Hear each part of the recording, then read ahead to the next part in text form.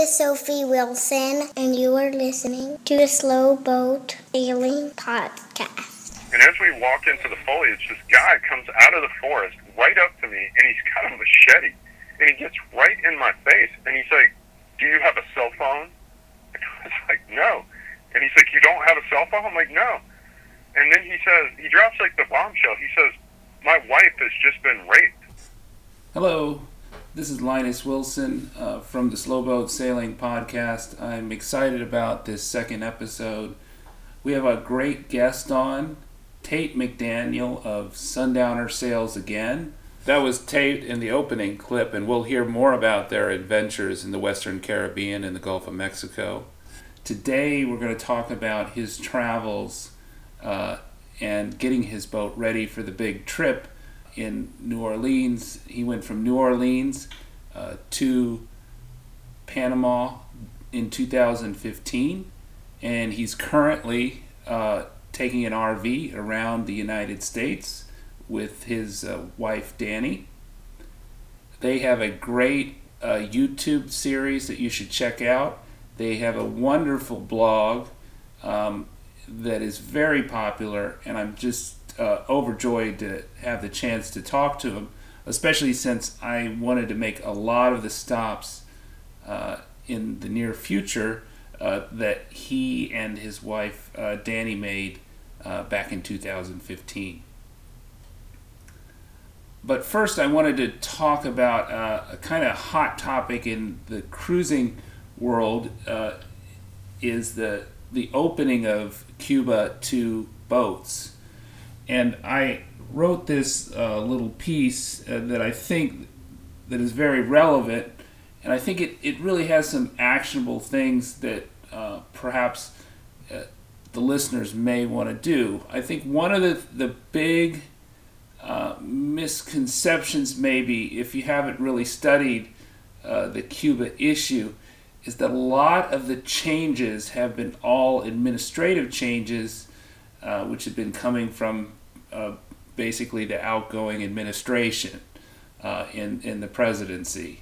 But there is more that they could conceivably do under current law and regulation, and I talk about that in this, although I think the timing of when they're going to do that is probably towards the end of this month, if they're going to do it. So I think this is a world exclusive for this. I had some kind of long discussions with the U.S. Coast Guard, who helps administer the process for approving boats to go to Cuba legally, U.S. flag boats with U.S. crews.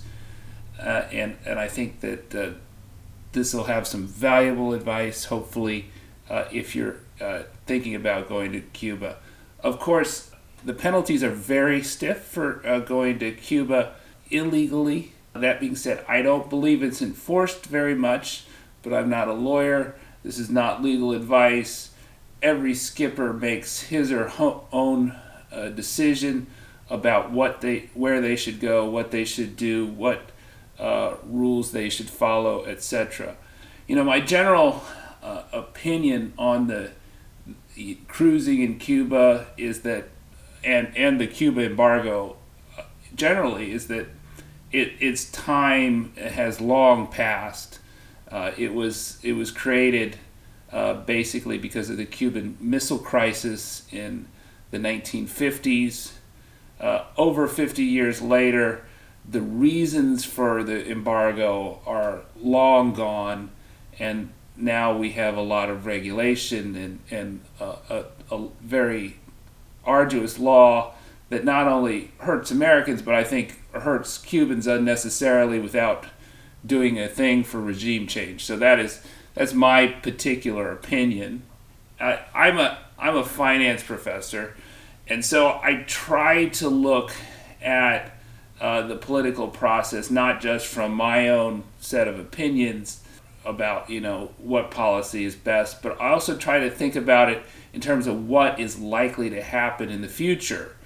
And in terms of Cuba, I think it's very uncertain when we get a new president what will happen. I think if you look probably on the Democratic side, there's a lot of candidates, and I'm not advocating any candidate or party that probably would extend the current administration's policies of kind of loosening the embargo on Cuba and maybe even supporting an end to the embargo if there were legislative action to that effect. On the Republican side, it's far less, it's more likely that the Cuba embargo and maybe some of the rollback and restrictions that we have today in 2016, mostly by administrative actions taken by the lame duck administration in 2015, those restrictions on traveling to Cuba may be rolled back. So if you look at kind of the number 2 and 3 candidates in the polls on the Republican side, they've been very supportive of the embargo and very critical of the current policy of engagement with the Castro regime. So what we try to do in financial markets is kind of handicap what are the likely outcomes for a particular situation. And I think if you're handicapping what's going to happen with the Cuba policy, I think it's not clear that we will see a lifting of the embargo in the coming years or a further loosening of the policies of 2015 and going into 2016 when we get a new president and new Congress. I'm hopeful that that will be the case, but I'm not sure about that. And I want to make it clear that I think there are a lot more important issues facing Americans and that everyone should vote their conscience, and I'm not advocating that they vote for any particular candidate or political party. So I think reasonable people can disagree on many such issues, and I try to keep my discussions not in the political realm, except to in this case to talk to people that are thinking about going to Cuba by boat. I think 2016 is the year to do it. And there's a process to do that, to do it legally, if you want to do it legally. And so I'll talk about this in this short piece that I wrote. The U.S. Coast Guard Cuba permit process is the last hurdle for U.S. boaters. Today it is easier than ever to visit Cuba by boat, but there is one big hurdle that most U.S. boaters must clear to travel to Cuba. At the time of writing, they must get a permit from the U.S. Coast Guard USCG. Actually, 3 approvals are needed, but the U.S. Treasury Office of Foreign Assets Control, OFAC, and the U.S. Commerce Bureau of Industry and Security, BIS, offer no application licenses. Thus, some U.S. boaters who qualify only have to apply for the U.S. Coast Guard Permit CG 3300 form to legally sail to Cuba. On February 26, 2004, in Proclamation 7757, George W. Bush declared that Cuba was a state sponsor of terrorism.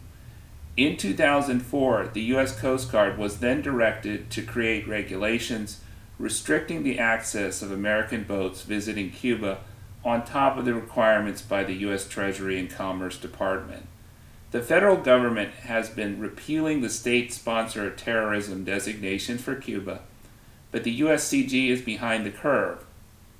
On May 29, 2015, the White House removed the state sponsor of terrorism designation on Cuba.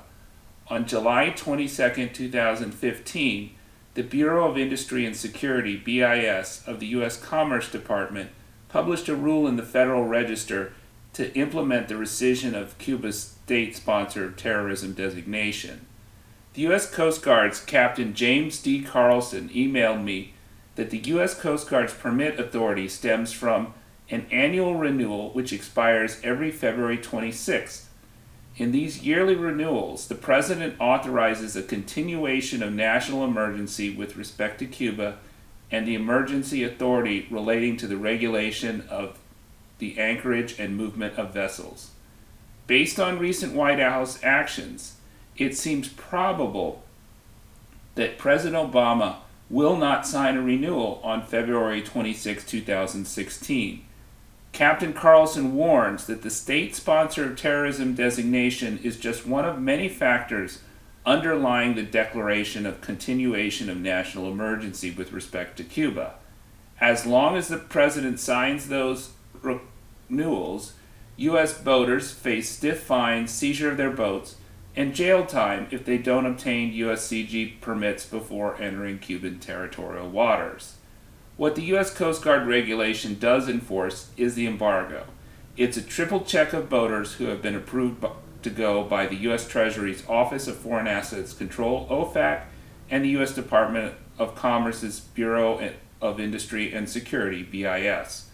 Boaters can only apply with USCG Form CG 3300 after obtaining approvals from OFAC and BIS.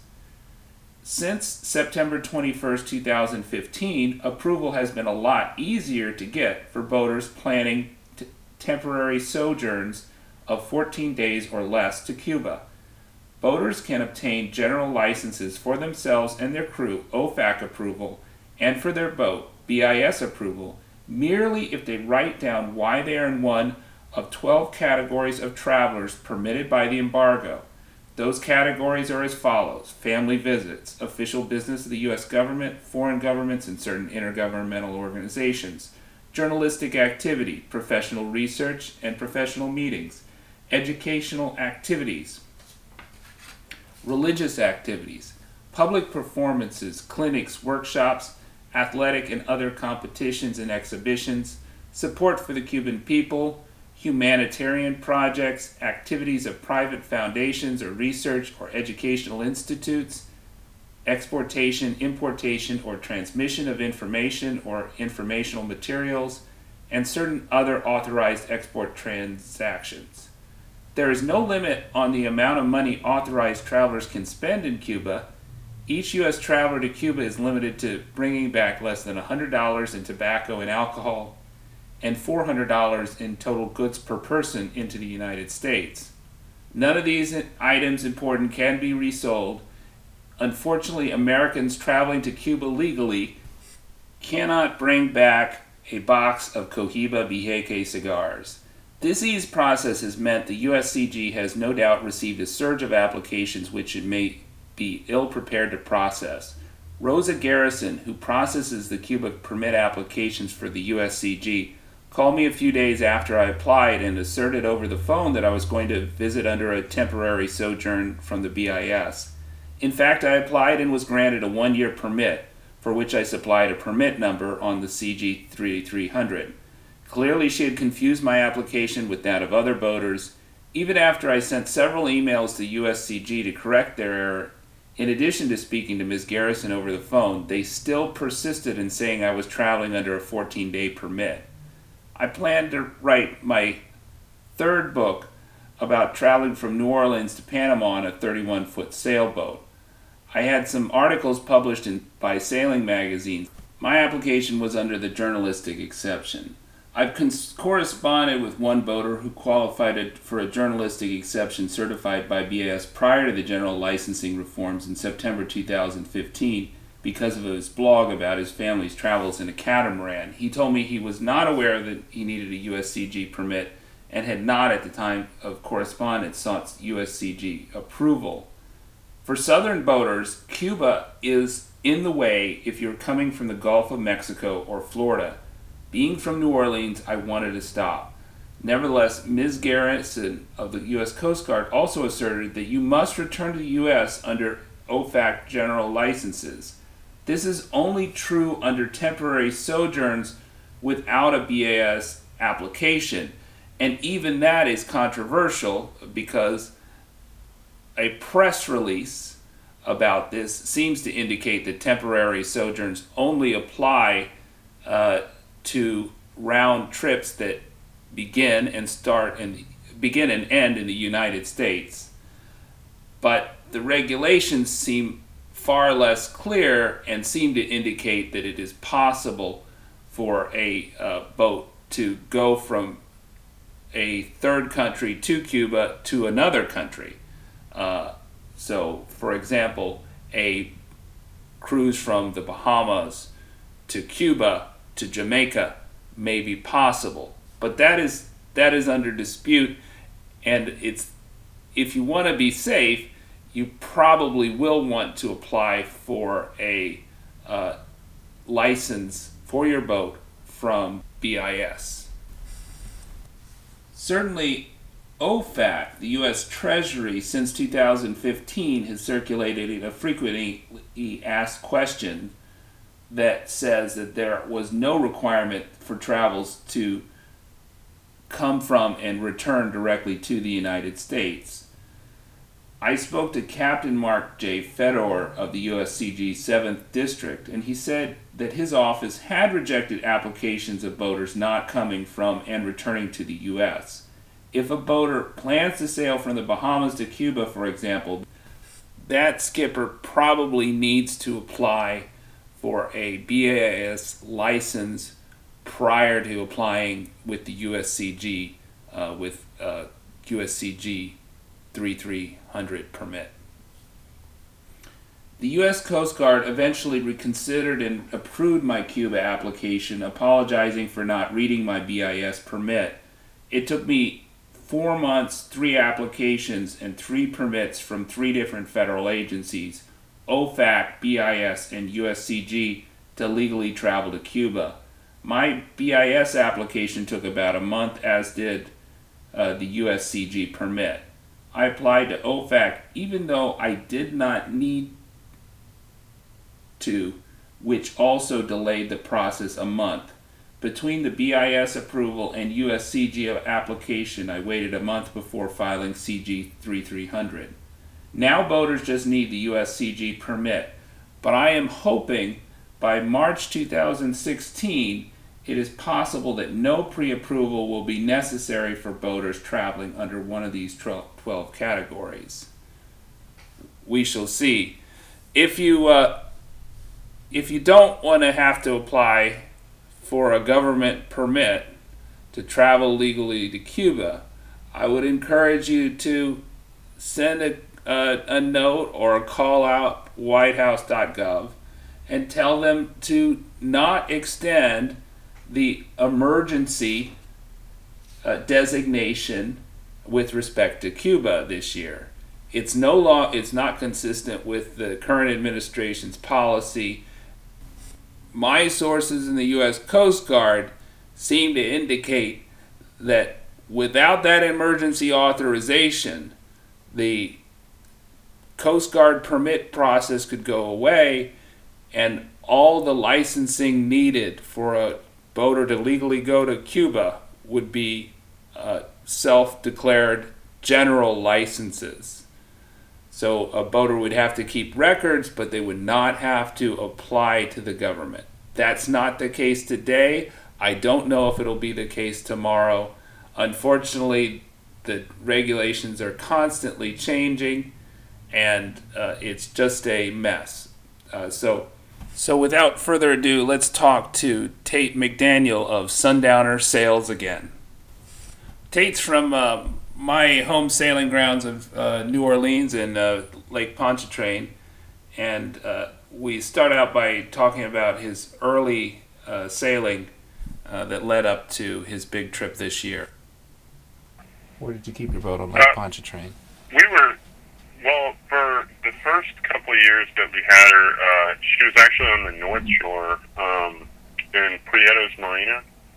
And then when we got serious about the refit, we moved down to South Shore Marina and kept her there. Okay, yeah. I've been to both places. We kept our boat in South Shore to start out with, our first boat. This boat has never been there, but... well, actually, this boat was there when we bought it, and then we moved it immediately. But I've definitely visited Prieto up in Mandeville. Yeah, the slip there was very, very small. We were in a slip that was far too small for the width of the boat, and it was almost impossible to keep it off the pilings. So it was a good change for us to move to the South Shore, but South Shore is like way less protected. And when Hurricane Hurricane Isaac came through, there were some interesting times. Okay. Yeah. I think we had pretty high water for Hurricane Isaac. I think for Isaac we had our old boat, but it did pretty well through it. But you had a little bit more trouble. Yeah, like when Isaac came, I knew a guy at NOPD also, and he had his boat there too. And so we went and let ourselves into the marina during the hurricane, which is probably not legal or good or anything. But we went out there, and I mean, on his boat, one of the pilings was just gone. Like it washed away. And on Sundowner, we had to replace several lines because they were chafing through and popping. And we ended up, I was videoing it and putting it on YouTube, and people from all over the country started emailing me and saying, can you check my boat? Can you check my boat? We ended up tying up like maybe 6 or 7 boats that people had given us permission, and we also kind of resecured some lines for some people without going on their boats out there that had popped. And it was really crazy. Like we were walking down the pier one day, and you're getting hit in the chest with like waves that were coming through there. So it was quite the time. Well, I remember in Isaac that we were watching a lot of videos of anything we could find on the internet. Our boat was in Orleans Marina, so it probably wasn't your video, but I can see why that you got a lot of people interested in what you were doing. Oh yeah, and you worry about stuff like that because it's not your boat, but you see a boat in a lot of trouble, and you want to help. That you say to yourself, what's the liability? Like if I step on this boat and resecure a line, can I later be blamed for damages that are incurred? And, it's horrible to have to think like that, but it's like we weren't supposed to be in that marina at all. I happened to be able to get through there because I was with a cop. And it was an interesting situation to be in, but I think we did the right thing. I know we saved a few boats. Well, that's great that you could also document it. I think that was probably a big relief to a lot of people. Yeah, definitely. We had thank yous all over the place. For months after that, people would come to town, and we'd find like a bottle of wine in the cockpit of our boat with a thank you letter. Or things like that. So, people really appreciated it when we were able to help them or video their boats so that they'd have peace of mind, and we could say, this boat's okay, or this boat's having this problem, would you like us to touch it, etc. Great. So was that when you first got into video, or were you already into video before that? Oh, no. Well, we did a few videos throughout the years, just kind of playing around, but we didn't really do any sort of serious video until just this past couple months that we were getting into it. Like, our YouTube channel has older videos. There's a few of us crossing the Gulf of Mexico. There's a video of us, bumbling around in Cuba and things like that, but it wasn't like a thing where we said, okay, we're actually going to have a video log and we're going to produce videos on a such and such basis. It was just kind of whenever the inspiration struck and we had the camera on. Cool. I have a tremendous respect for anybody that does video. I know how much work audio is, so I adding the video to that, I think a lot of people appreciate what you guys have done so far, but I think I think a lot of people were really like your blog too. I got interested in your story. I had not heard about you guys until this year when I was kind of starting to plan, because I want to take a trip from New Orleans to Panama. And so I was kind of starting to plan that, and I saw that you were kind of making a lot of the stops that I wanted to make, at least in terms of Cuba and Isla Mujeres. I think you guys stopped at Providencia, and that was my ulterior motive. Besides that, I think you guys have a great blog. and great YouTube channel for wanting to reach out to you. Yeah, man, it was really a great trip. I think that the west coast of the Caribbean is really, really beautiful. We haven't been to the east side, but we talked to a lot. You run into a lot of cruisers out there that have done that sort of stuff. And the general consensus was the east is more crowded, more, there's a lot of cruise ships there. The prices are higher. The locals aren't as local anymore, if you catch my meaning. And so it's a little bit more rustic out on the west side, and we really enjoyed it. That's what we were looking for. And originally when we left, we wanted to go to the east. You bought Sundowner when? I think we bought her, was it 2012 or maybe 2010? I don't know. It was... Okay. So you I can't spent maybe exactly. 3 years fixing her up? Pardon? You spent like 3 years maybe getting her ready for the big trip? No, it must be older than that. I think we've had Sundowner for at least 6 years, I think. So it must have been 2010. And we spent a lot of the time working on her, but really hard work for 3 years. The entire refit is documented in our blog. And if you go way back to the beginning, I mean, we took pictures of everything we did. It's sort of this. It's hard to go into the blog and find it if you're going to read it sequentially. But we have the topics listed on the sidebar if you're interested in any particular, part of it. But definitely documented that, and I think that's where we actually picked up a lot of our readership in our blog in the early days. I mean, it just grew and grew and grew because you got a lot of people out there that are very interested in fixing up their boats, and we were meticulous in documenting what we were doing, how we were doing it, why, and also the costs. We were very, very open with every penny we spent on the boat. Yeah, I noticed that about your blog that I think attracts a lot of people is your kind of cost estimates. What were the big things that you did in your refit? Well, what were the big things you added or needed to fix? We totally gutted the engine room to start with, and when I say gutted, I mean we really did. I got in there with the Sawzall. We took out the fuel tanks, we took out the engine, we took out everything. Oh my goodness! Batteries. Okay, that's a very major refit. Okay. Yeah. So it was, right? and that was like the start of the refit. Okay. So we replaced the engine, we replaced the fuel tanks, we replaced the water tanks, Okay. we replaced the head, we replaced all the rigging, literally like everything except the mast and boom itself, chain plates, everything.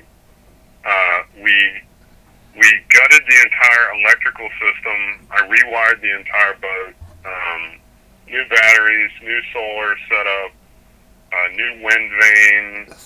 We rebedded the cap rails, which is a major issue on a Westfield 32. Danny recaulked teak on the boat. I mean, pretty much everything that can be done, except for certain cosmetic things, we did. It was really a much bigger project than we originally anticipated. so you guys put on your site that you guys went to LSU. Oh, when did you start working on Sundowner? When you bought her, was that while you were still in college or when you were? Oh no, we had both been in our professional careers for a number of years. I graduated from LSU in 2004, and I think Danny did in 06. I'm not sure. And so we bought the boat in 2010. So I had been out of college 6 years, and she had been out of college 4. So had you been sailing all your life, or how did you take up sailing? I'd never sailed really before. When we had the plan to go, the first thing we did was say, okay, well, let's do some sailing lessons, and we tried those, and they were really not doing it for us. So we started racing in the Wednesday night series on Lake Pontchartrain, Mm-hmm. and just races, and that's weekend and Wednesday nights and everything. So every chance we got to be on the water, we were. Oh, wow, that's great. So you probably didn't take Sundowner out much in the early few years, but did you take her out on many cruises before the big trip in 2015? You know, besides just sailing around the lake, we only went on 1 week-long trip on her, and we went over to Orange Beach, and my family was going on vacation over there, so we just took the boat and put up a car, and it was a really fun trip. We had a great time, but no extended cruising or anything. I mean, we just kind of jumped in cold and went for it. So you crossed from New Orleans to Key West, is that right? Yeah, that's correct. Where did you kind of leave the Gulf ICW? Was it Gulfport or was it Pensacola? No, there is a little island called Rabbit Island. It's right outside the railroad bridge to get into Lake Pontchartrain at the Wrigley's. Mm-hmm. And so, I mean, we went from right there. Okay. Right at Orleans. Okay. You didn't really mention anything about your Gulf of Mexico crossing to Key West. Did you hit any bad weather there? No, that crossing was great. It was absolutely phenomenal. It was bitterly cold in New Orleans at the time. Well, for New Orleans, it's bitter cold. I mean, it was down near freezing. And Danny and I we were freezing to death in our boat. We were anchored at Rabbit Island. I just looked at her one morning and said, "This is ridiculous. We got to go. But I'm going to go in the next window." And she said, "Okay." And so I started watching it. And a big front came through out of the north. And right on the tail end of it, as it passed over us, is when we picked up anchor and took off. And so there was another big front coming through. And we rode through the middle of those two fronts through the entire way. And we were making, better than 5 knots almost the entire way. We didn't run the motor at all. We didn't touch the steering. I mean, it was one of those really great sailing trips where you just set the sail, set the wind vane, and lay back and relax. And so for 5 days, the boat was just doing its thing, like a dog with a bone in its teeth, just going. And it was wonderful. Awesome. So great. And how long did you spend in Key West? 2 weeks, I want to say. Okay. Did you like Key West? Key West was the scariest part of our whole trip, I think. Okay. I have a chapter in my book called Pirate Town. I really like Key West, but there are some somewhat shady characters you may come across. Oh, yeah. We had never been cruising. Like I said, we just kind of jumped in. So this is our first stop, right? We had never been on more than an overnight sail. And we did 5.5 days to cross the Gulf. And we pull into Key West. And as we're pulling in, the weather got nasty. We ship a wave over the boat. Everything's drenched. It's just one of those days, right? We drop the hook, and we're like, okay, we did it. What do we do now? And we see this island, and it's got no buildings on it and lots of trees. And it's on the chart. It's Christmas Tree Island. And we Google it, and it's like a point of interest in Key West. And we see all these dinghies going over there. So we decided to go over there and check it out. We're figuring, maybe this is where cruisers go. And we start walking around this island, and there's some weird people there, but it's not a big deal. And we get to one part where there's a tree across the beach, so we have to kind of walk into the foliage. And as we walk into the foliage, this guy comes out of the forest right up to me, and he's got a machete. And he gets right in my face, and he's like, "Do you have a cell phone?" And I was like, "No." And he's like, "You don't have a cell phone?" I'm like, "No." And then he drops like the bombshell. He says, "My wife has just been raped." And it was kind of like, the record getting scratched sound. I'm like, what? And he brings this lady out, and she's crying. And so he says, "Can you take us to shore?" And I'm thinking, maybe these people are like scared. I don't know what's going on. They look a little shady. So I say, "I can take your wife back, but I don't have room for you in my dinghy." So we go back to the dinghy, and there's another guy on a dinghy floating there, and they point, and they're like, that's the guy. That's the rapist. And the alleged rapist is like, hey, can I get a ride back? And I'm like, no, you've got your own dink, man. And the guy that's with me with the machete, he's like, is your dinghy fast? And I'm thinking, what is he asking me this for? Is there about to be a high-speed chase with a rapist here? That was the weirdest encounter we had on our entire trip. Wow. Did you guys eventually contact the police and take the victim to the hospital? We brought the lady to shore and put her on the dock and made sure there were people there. And we went back to our boat, and we had a cocktail and calmed down. And later on that evening, we went to shore. We were going to Pepe's. And there were a bunch of cops on the pier, and they had the alleged rapist guy on one end of the pier and the lady on the other, and they were both surrounded by police. And I don't know what came of that. I never followed up with it or whatever. I felt really bad. In situations like that, you don't know what's really going on. But, hopefully we help somebody out. I don't know. Wow, that's just the scariest thing. I just kind of shocked by that. It sounds like you were anchored out.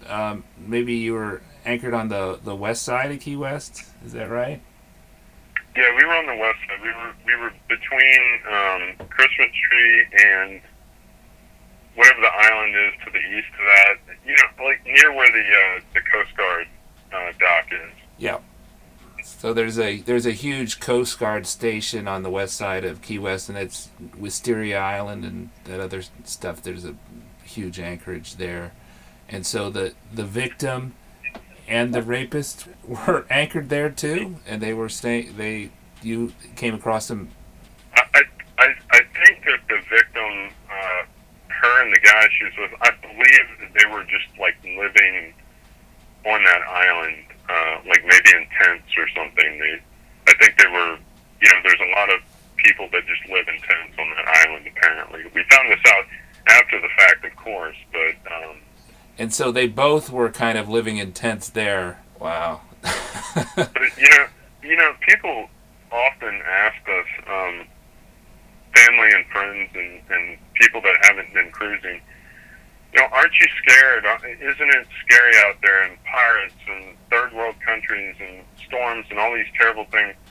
And, that was the scariest thing that happened to us right there next to home, in a U.S. city, and out of everything. And so it can really get you anywhere. You got to be on your guard out there. Yeah, I think that's totally true. There's definitely especially in Key West, there's an element. I mean, we use the buses in Key West are awesome. You can track the bus to the minute. But one time I was on the bus and a couple guys came on and they were just basically swapping stories of their assaults that got them in prison. So, so I was glad I didn't get to know them very well. And got off the bus and they did not get off with me. So I think there is some of that element there, and there are definitely some kind of small islands around Key West that are kind of have squatters on them. You definitely had bad luck there, but I think there is some situations that are a little sketchy. Yeah, and some good came out of it because it happened very early on in our trip. It was our first stop, and so it instilled a higher need for caution and personal safety in us right away. We said, well, we were still in the United States. We felt comfortable. We know the culture, but even so, no matter where we go now, we're more aware of our surroundings and try to get a feel for a place. Because most places you go, if you end up in a bad neighborhood, you're in a bad neighborhood and you need to get out. But this place, there was no indication until it happened. So we're a little more aware, and we try to scout things out or research them before we walk in blind. Okay, so from Key West, you went to Cuba. When we got to Cuba, it it completely and radically changed our plans. We went out to like Pinar del Rio and some of the more remote places in Cuba, and we had such a good time. When we got back to the boat, we said, what are we thinking? We don't want to go to another Key West or any of the beaches out there are beautiful and everything. I'm not trying to say it's not a great place. We wanted something a little further away, In fact, since we left New Orleans, we stayed in exactly one marina, and that was in Cuba, and that's because you have to there on the north side. On the north side, you can't anchor out near any population center. And so we were forced into Marina Hemingway. But outside of that, we never pulled into a dock, ever. So how did you find Cuba? Did you just stay at Marina Hemingway and kind of travel by land most of the time? Yeah, exactly. We were able to find taxis. I mean, it's a long country, but if you travel north-south, it's very easy to get around. It's not far, and you can really visit some beautiful places from Marina Hemingway. Havana is a short trip away, of course, and Pinar del Rio is just like an hour and a half car ride. And we found other travelers that were traveling around that had rented cars and things like this. A lot of Europeans and Australians and New Zealanders vacation there. So you just hook up with those guys and say, hey, we'll pay for a little bit of your car, can you bring us to this place? And it really wasn't a big deal at all. How did you find the shopping in Cuba in terms of just basic foodstuffs? Was that difficult, easy?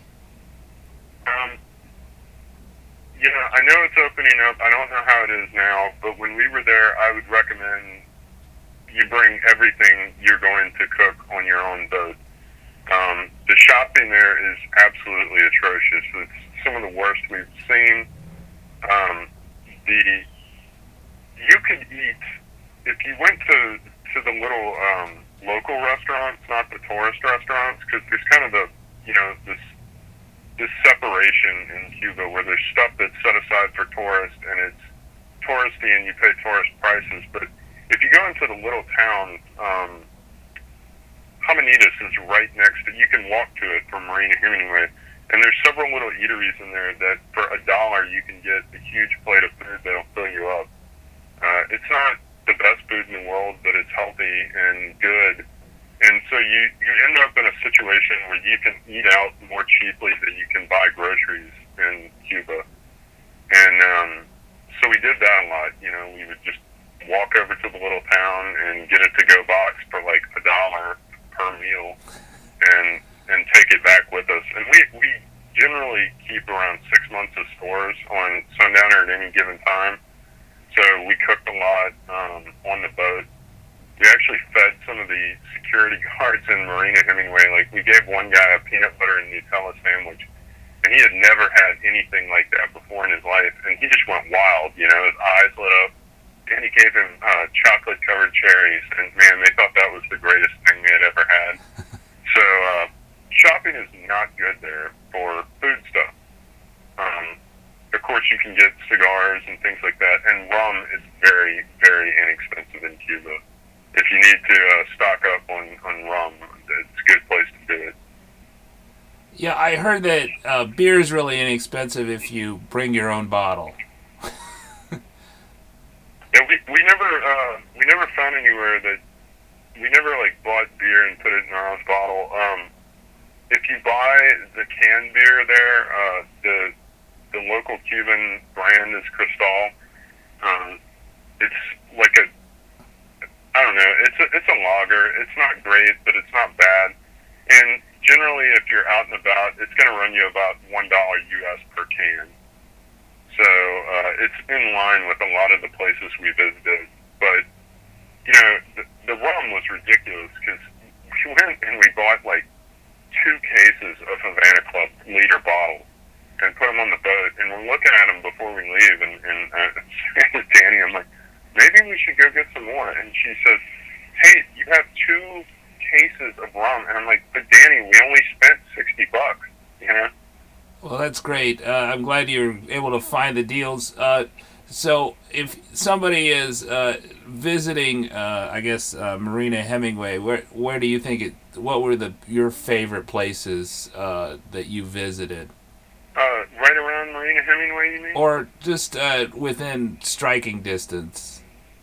Yeah, Havana is definitely an interesting stop. The old forts and some of the old architecture there is really amazing. You can spend a lot of time in Havana, or just a day trip is fun there. There's a lot of historical things that you can dig into and see.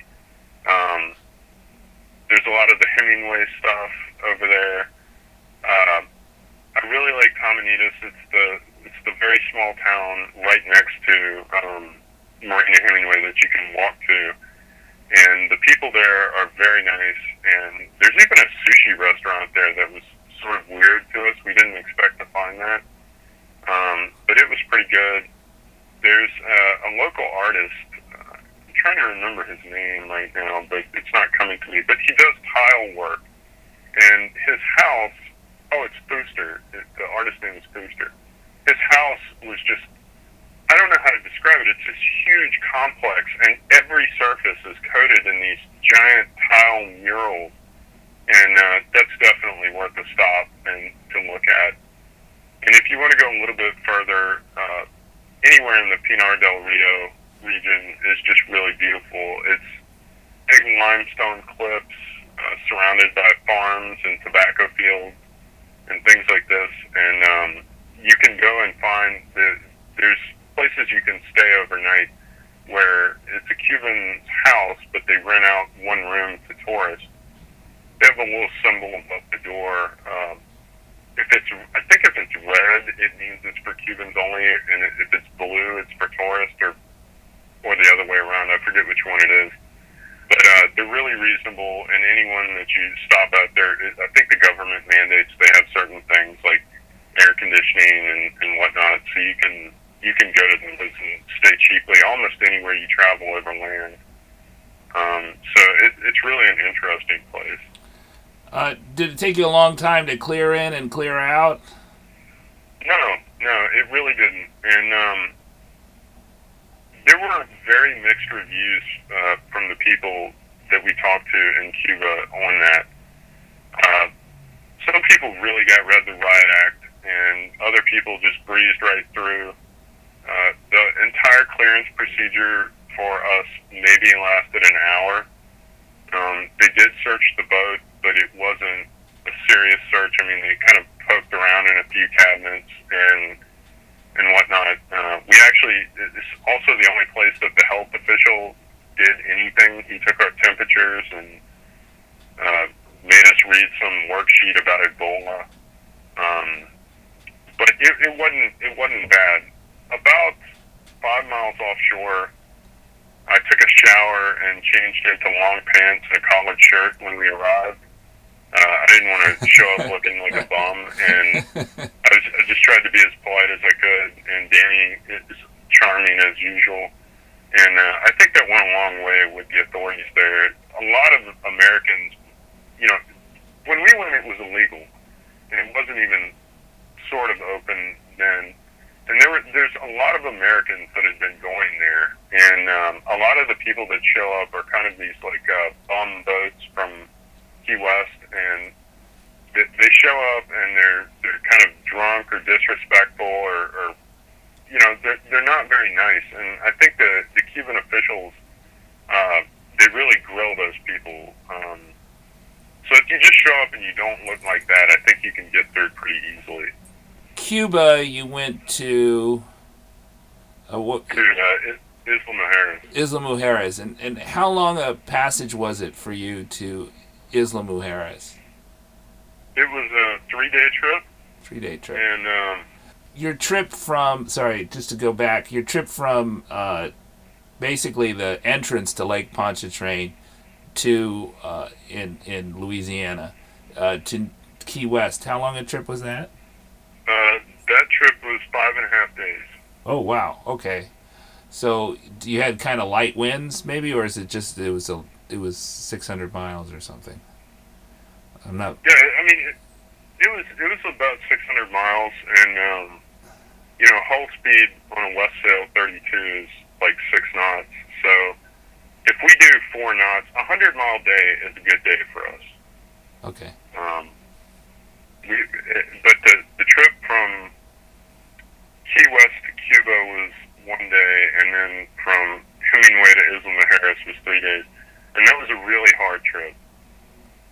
We had really fluky air as you pass on the north coast of Cuba. You have like wind that funnels between the mountains, and so you're either getting blasted or you're like in a hole, not moving. And then when you get out to the crossing to Isla Mujeres from Cuba, the Gulf Stream funnels up right in that spot. So we were bucking like 2.5, 3 knots of current, and that was pretty rough. So when you were going from Marina Hemingway to the kind of the western tip of Cuba, were you taking advantage of the countercurrent, or were you out of the Gulf Stream right then? So, yeah, we tried to hug the coast pretty good. We stayed in and tried to stay in that countercurrent, but we were just in really light winds most of the time. Or it was sort of a feast or famine. Like I said, you were either getting blasted or you had nothing. So there was a lot of spinnaker up and down that day, Okay. So when you got into the Gulf Stream, it was blowing a bit harder, maybe from the east or the north. No, we actually had a south wind that when we were. It was like the worst of all worlds. We had waves out of the south, a south wind, and fighting the Gulf Stream, which is going from south to north. So we kind of had everything working against us when we were trying to make southing. In one sense, maybe it was good that you had a south wind, that it wasn't wind against current. Yeah, it wasn't like kicking up a huge chop or anything like that. So that was nice, but it's still really hard to be giving it all you got and be making 1 knot, Yeah, the Yucatan current's going to push you north there, or push you. It's going to turn around and, it's kind of fluky there, right? Right out the Yucatan Channel, you could be pushed out in the middle of the Gulf of Mexico. You could be pushed around the Straits of Florida. It depends on exactly where you are and where the current's going that day. Although it's generally going to be pushing you north, I would think. Yeah, and it was when we were there. Danny had a panic moment. She was saying, "Hey, we're going to get flushed into the Gulf. What do we do?" I said, "Don't worry, baby. We'll just go home." You should have seen the look on her face. Yeah, my thinking for the trip I want to leave in May after my classes end, is to go straight to Isla, with the hopes of being on the other side of the loop current coming out of the Yucatan, and then from there try to make my easting along the southern Cuba coast. Yeah, I think that's a really good plan, actually. A lot of people do that. They'll go to Cuba, make their easting, and then drop down to Cayman, and then from Cayman go hit Providencia. Yeah, that's the plan. We'll see how it works out. To get a day light enough to motor through the Yucatan Channel, I don't know. That might take some time. Yeah, but you just kind of let Mother Nature tell you what to do. So you were pushed north. You're making like a knot, but you eventually made it. Did you get any? It sounds like you were determined to sail it the whole way. You weren't going to turn on the Iron Jenny or anything. Did you get any bad weather on that leg? No, not on that leg. It really wasn't bad. We did run the motor towards the end. We didn't have a lot of fuel on board. I didn't pick up diesel in Cuba, and so we were kind of low on diesel, and we couldn't motor the whole way or anything like that. So what I did was I sailed as long and hard as I could till we were just almost getting nothing, almost going backwards. And I fired up the motor, and I just headed straight west and got as close over there as I could, and then started coming down. I kind of got on the other side of the Gulf Stream, and that bought us enough slack to make the southing to Isla. Okay. And then how long did you stay in Isla? We stayed there for 3.5 months. Oh, okay. Sounds like it was nice. Well, it wasn't by choice. We were originally going to stay there for like 1 month, and we were ready to head out. We wanted to go to Guatemala. And then a series of events happened that kept us there. There was a storm that came through, and we had to wait on it. Then we had a weather window, but my father called. He had become ill, and I needed to fly back to the States to attend him. And so I was gone for 3 weeks. Then when I got back, we had to wait for another weather window. Then Danny became ill, and we weren't going to sail until I knew she was totally healthy again. And so all these things kind of conspired to keep us there longer than we wanted to be. So when you left to visit your dad and maybe take care of Danny's illness, did you leave the boat in a marina or? No, when I went home, Danny stayed on the boat. I was gone for, I want to say 3 weeks, and she stayed on the boat in the anchorage. And before I left, I put out a second anchor, and it actually worked out because the main anchor, there was dragging. There was like a 180 wind chip, so the second anchor was a really good deal. And when I got back, we again stayed on the boat. Danny just needed antibiotics and time, and we were comfortable in the anchorage, so we just stayed there the whole time. Yeah, I heard that the anchorage in Isla is kind of grassy. Is that right? Or yeah, it's a lot of, there's a lot of turtle grass on the bottom there, and so it's very easy to drag there, and it's also worrisome if the boats are packed in tight because someone could drag down on you. But you can go into the lagoon, and it's a little more protected in there, but it's just warmer because you don't get as much breeze and everything. And were you in the lagoon most of the time, or you were in kind of the outer anchorage?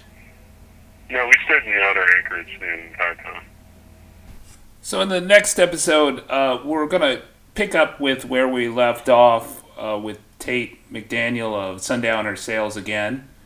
And he'll talk about his travels from Isla Mujeres on the Yucatan Peninsula of Mexico to Providencia and then to Panama, and then his reasons for not sailing the South Pacific this year and why he thinks this is a better year to take an RV across the United States.